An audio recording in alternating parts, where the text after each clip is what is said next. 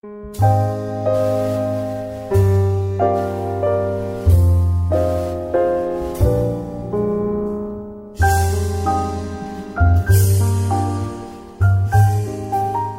everyone, and welcome to Strip Search, the comic strip podcast. I'm Pete Chianca. We are actually taking the month of June off from recording a new podcast. We'll be out enjoying this very nice weather, and I hope you will too.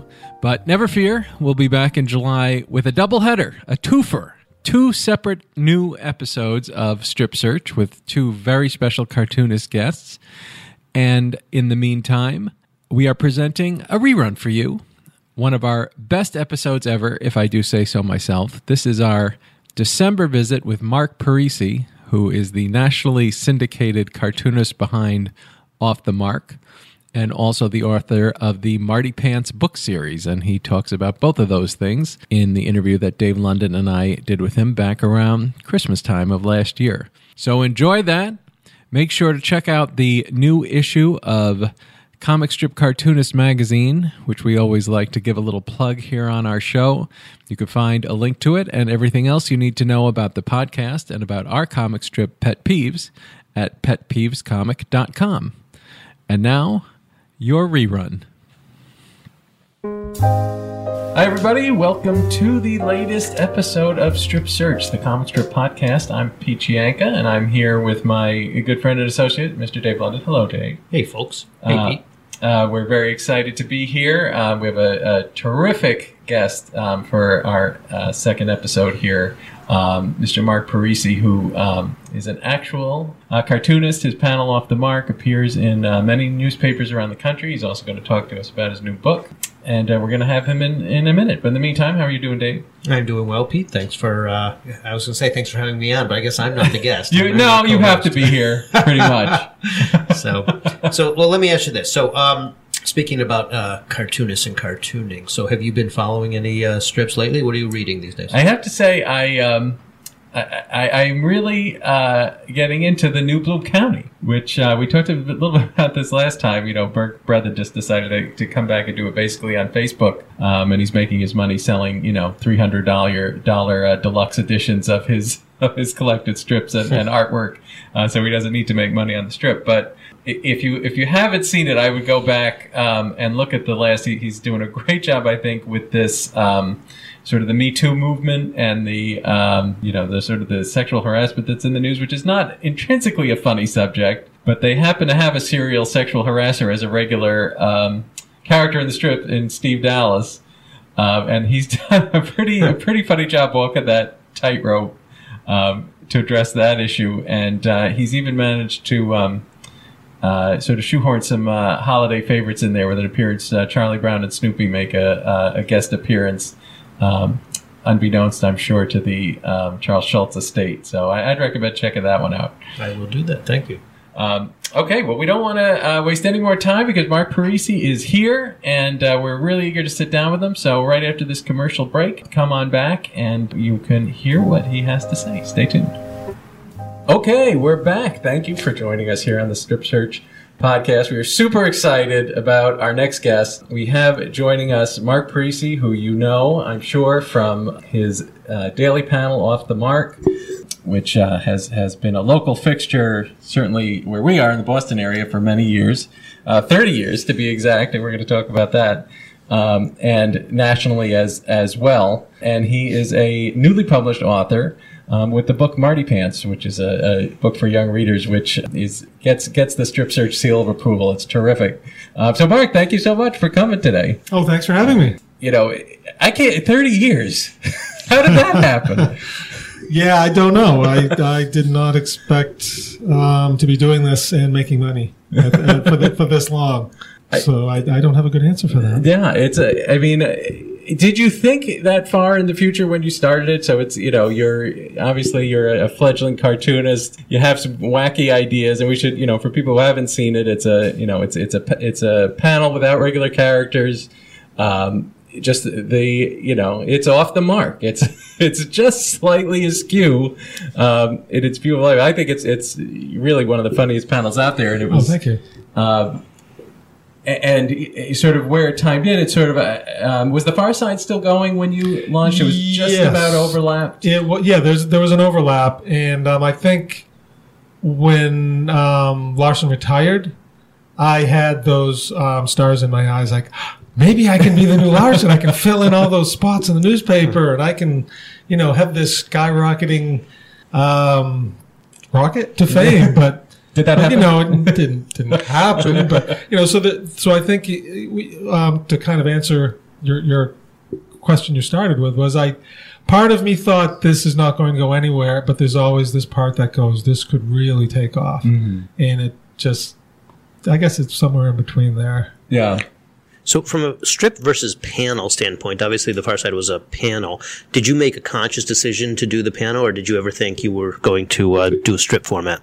Before I did Off the Mark, I wanted to do a cartoon. I tried to do a strip. And of course, what's not in the newspaper? Fish.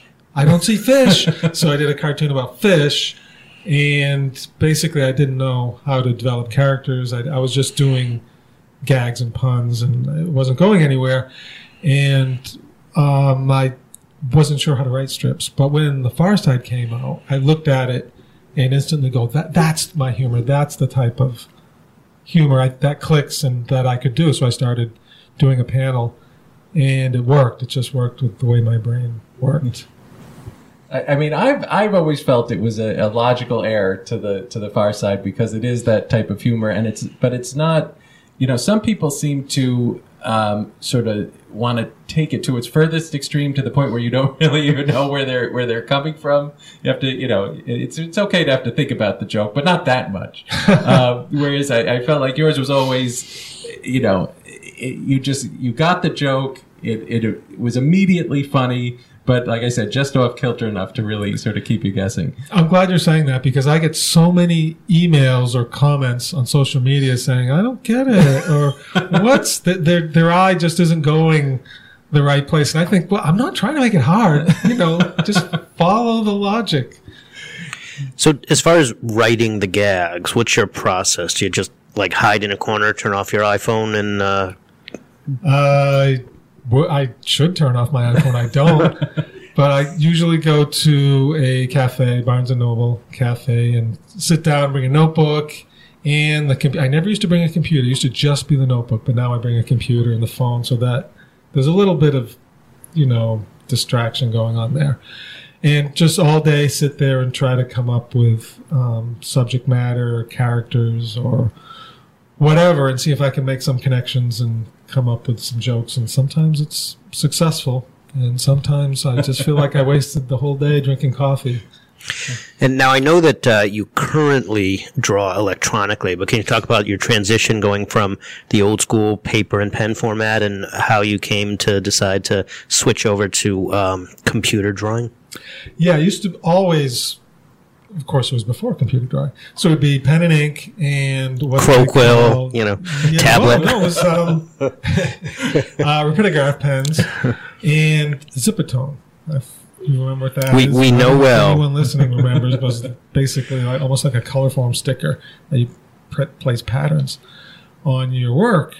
And so the first step to going digital was not using Zipatone and adding shading with Photoshop.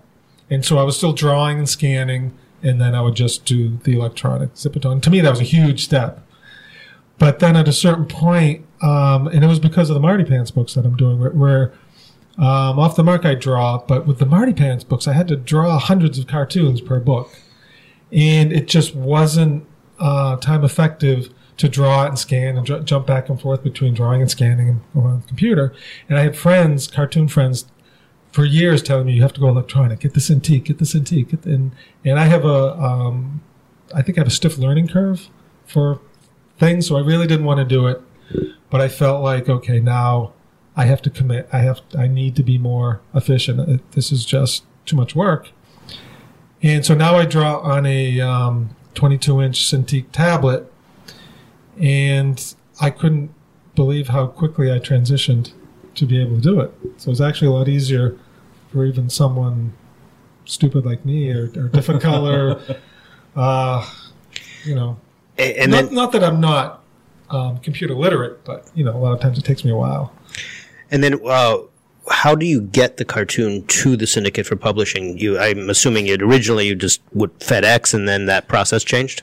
Yeah, I used to just mail it, but now it's FTP. Just drag the cartoon over and drop them in a little box, and it's there. So the time saving is immense now, I guess. Yeah, Jeff McNally was talking years ago. When he was alive. When he was alive, right. Yeah, not recently. Yeah. And he talked about how when he first digitally gave the syndicates the cartoons, how much time he saved. Once. After that, it's you're on the same schedule. Somehow it fills in. Yeah. Wait, at what point did you feel like, now when you started you were self-syndicated, is that right? Right. So how did that work? You're basically just banging on doors in addition to coming up with the ideas and drawing and trying to get people to pick this thing up. Yeah, the first newspaper was one that I worked at, so I already knew the editor, and so I had a little bit of an in, and so I called up and I said, hey, I draw this cartoon, and with Selma Williams, No Show Weeklies. I know Selma well. Yeah, yes. she's great. Yeah, so she's she said, oh, come on in. And I thought she was just being polite, which she probably was. And then she looked over the cartoons, and I could tell she liked some of them, most of them. She would, I don't know about this one you're reaching, but, and so I got a call back, and it was, I believe, like, what do you think of $25 per publication? And instead of going, yeah, I go, let me think about it. But I called back. I was just so excited, just because that was my first try. And I was already getting paid to be in a newspaper. So then it was instantly in, I can't remember, like 7 newspapers, because they had the chain of... nice little yeah, it's not it was bigger weekly. today, but... yeah, it was weekly, but that was about all I could handle at the time anyway. And then so I started looking for more weekly papers in the area, or weekly comic newspapers, which there were more of them then. They had at that time. Yeah, they were all over the country. So, you sort of alluded to it, but there were more newspapers 30 years ago than there are now. What is your experience with the way the market for cartoon work has changed over the years that you've been doing this? It's a lot more difficult. There are fewer papers and fewer competing papers in communities, so you don't have... Boston's one of the few communities, big cities that have 2 competing newspapers. For the moment. Yes. And so they're a lot fewer, and they have less money, and the syndicates take way fewer cartoons than they used to. I don't know how many they used to take a year. If they take one new cartoon a year, it seems like a lot. But now you have the web, and so a lot of people just throw up their cartoons on the web, and they figure out ways to make money through advertising or through selling products, or So it's a double-edged sword. You lose one form of distribution income, and now you've got this new one, which everyone's still trying to figure out, because a lot of people are not making money on it, but there are some people who are doing very well. And speaking of the web, do you find that, do you like the fact that there's sort of this avenue now? And in one way, I maybe will ask the question is, cartooning can be kind of solitary. You're sitting at home doing it, and back in the old days, you weren't necessarily talking to people. And now there's a way to communicate with other cartoonists out there. Is that something that you've used as a way to reach out to other folks in the industry? You mean on social media? Social media, yeah, sure. Yeah, I mean, it definitely kind of adds to a little bit of camaraderie to have people that you can just contact very easily, and either privately or publicly on social media. You also see the work of what other people are doing, and I feel like more colleagues are seeing my work, and I'm seeing their work. So you kind of understand who's doing what, and kind of connect faces with art. And if you need a tip, I had trouble with the Cintiq that I draw on, because I updated my OS and then it wasn't working, and that was how I was able to solve it. The internet has been such a disruptor in so many ways. That's the term that they use in the various industries in which it has disrupted.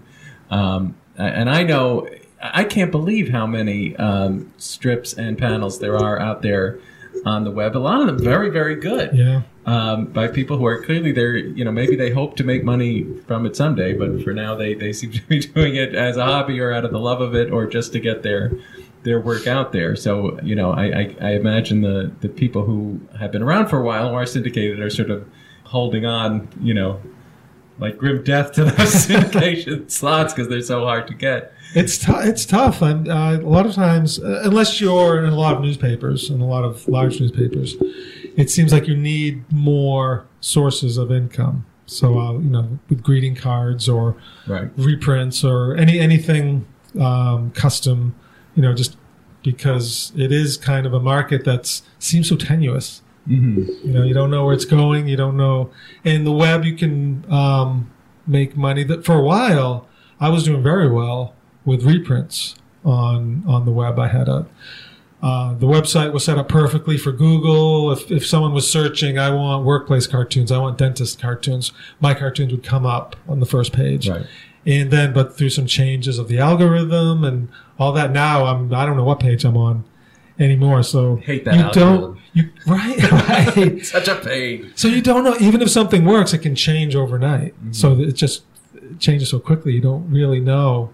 I think a lot of people who have really hit it, just the timing and the luck was just right there for them. The luck ball, as Steve Martin called it years ago. I remember an interview about how he made it. He talked about talent, and he said, you got to get hit by that luck ball no matter who you are. Right. You can have the talent and never get hit by that luck ball, but if that comes by and you have the talent, no telling how far it can go. You had referred to one market being greeting cards. I know I see your work a lot out there in the greeting card productions. How does that work? Mm-hmm. Does the syndicate handle the greeting card, or do you have a role in that? What's the way that you get the market going? The syndicate doesn't have a hand in that. Actually, it's something that I work directly with the greeting card company. So basically, I do the off the mark single panel cartoons, and then they will send out emails to their artists and say, okay, we're looking for birthday, and these are the subject matters and images and type of humor, that type of thing. Or we might want one birthday from the cat, birthday from the dog, birthday, general birthday. And so I'll just go through my cartoons and try to figure out which ones, usually not which ones are the funniest. Usually not which ones are birthday oriented, but which ones are the funniest. And then try to write a caption for the inside, and I'll send a batch of 30, 50 cards, and then if they like some, they'll tell me. So these are previously published off the mark gags that... Yes. Right. Now, do you come across your work in places that you did not authorize it to be very often? I think that must be a huge issue. Yeah, there are a lot of course on the web, everyone uses it without being authorized, and there's no way to really police that. If it's a personal site, I don't really care. But occasionally there'll be a business site that's using it to promote their company, or there'll be this joke site that'll put their name on my cartoon, take off my name. The worst. I see that's that all the outright time. theft. You could give people some benefit of the doubt, but not in a case like that. Yeah, and it used to be, used to really go after these people, but sometimes it's just swimming upstream, and the people are real dicks. A lot of people.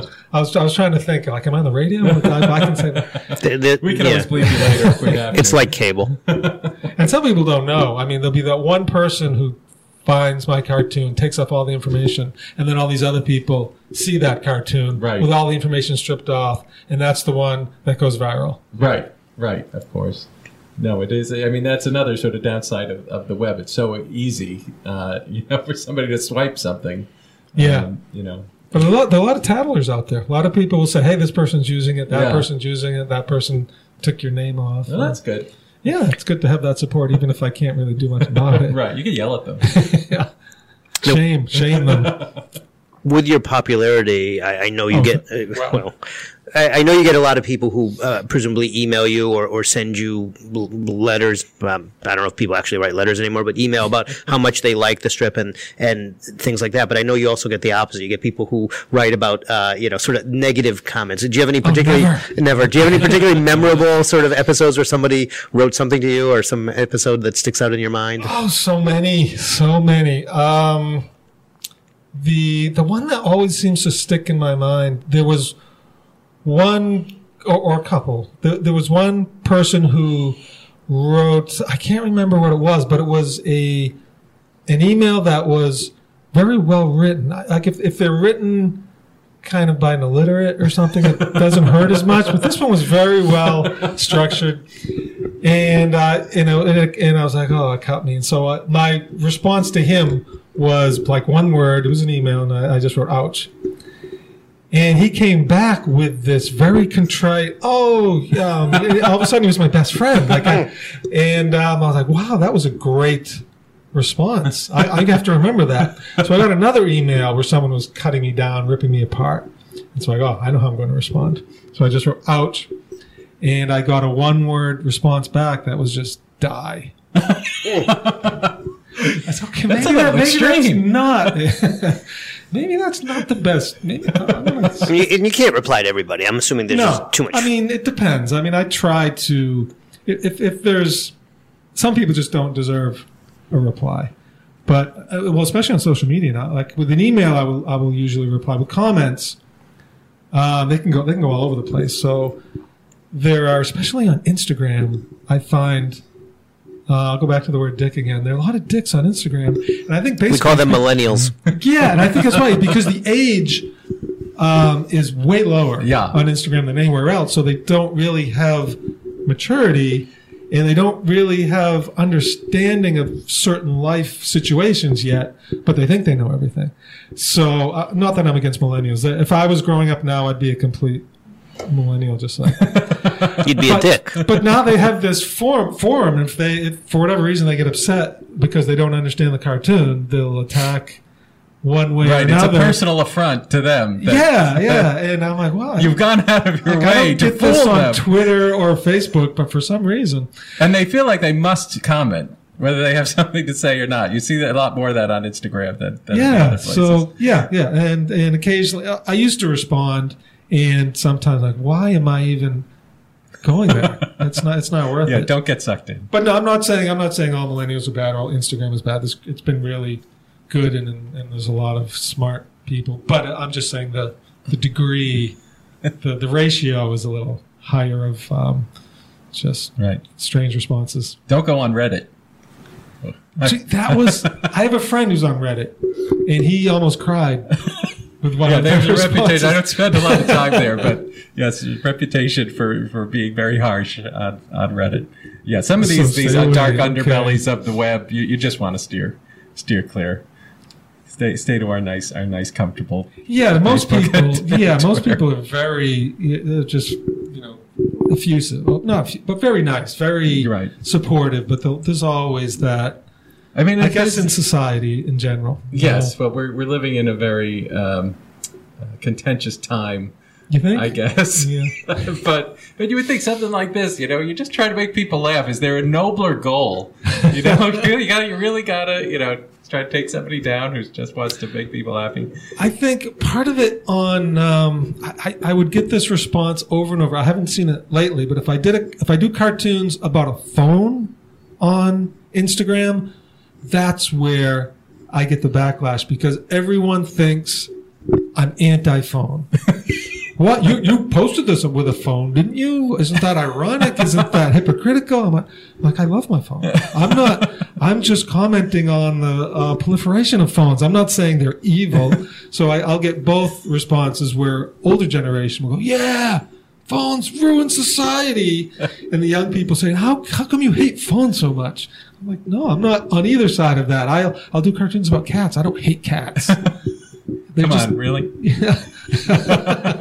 You could tell us. I love cats. Yeah.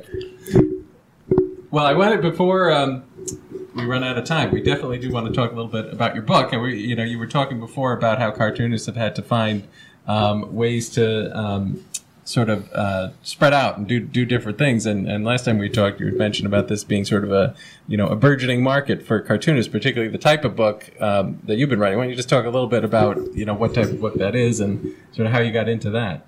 Yeah, it's called different things, a hybrid book, or I basically just call it a Wimpy Kid style book because Jeff Kinney kind of defined the whole genre. But it's basically a chapter book that is half text and half cartoons, and usually funny. And so I had seen those books in bookstores and thought, wow, that would be a fun... If I was going to do a book, it wouldn't be a regular text... Well, not textbook, but prose, chapter book. Yeah, prose, because I don't want to write that much, and I don't want to draw an entire book either. But this was like back and forth. It looked fun, but I didn't have an agent. I didn't know how to actually do the process. Like, do I have to write one and then find out no one wants it? The whole idea just seemed like a good one, but I didn't want to actually take the effort. But then I got an email from a children's editor at HarperCollins, said, "Hey, have you ever thought of doing a Wimpy Kid, Timmy Failure, Big Nate?" And yes. And so I started sending him chapters, and he gave me feedback, and I sent more chapters, and it took maybe 2 years until I had the book done, and which is, I think, different than the way most people do it, because usually you'll have an outline, I think, first few chapters, instead of actually writing the entire... Because I didn't have a contract with him, basically. He was just giving me feedback, and then I had the book written. Right. And so then, after the book was done, he started going through... he would have to show it to the publisher, and then the editorial board, and then acquisitions, and that type of thing. And he came back and said, "Congratulations, you have a 3-book deal." I was like, "Yay!" And I'm like, "What? 3? I have to do 2 more?" So it was very exciting because I didn't know. He didn't say right out, this for a 3-book deal. I thought it was 1, and then if that does well, okay, we'll do 2. So it was very exciting to know they wanted to commit to a series, right. And terrifying because I didn't know if I could do it again. I felt like I put everything, all my ideas, everything into this, and then you have 8 months to do another one. And so actually the other one's coming out February 6th. Terrific. Marty Pants. Keep your paws off. Yeah, I actually forgot the name. And number 3 is underway. Yeah, that's done. That's pretty much done. It's in the editing process, and that was murder to write that one. Really? That was behind deadline. Yeah, I was. Well, because you're promoting the first book now, and I assume we're trying to finish the third book. Like the first one. I'm still doing promotion on that. So basically, you work on all 3 books of one aspect at the same time. So you're like writing one, editing one, promoting one, and then things will come back at different stages, and also doing the cartoons. And, it got overwhelming for a while, and I just didn't know where I was going with the 3rd book. I felt like, okay, the first book went somewhere, the second book went somewhere. Now what? Now what book 3 supposed to do? And so it was very, very rewarding to actually be able to finish it. So as part of the promotion, you travel around the country, right, doing book tours, I think. Not as much as I would like. But, the first book had a book tour.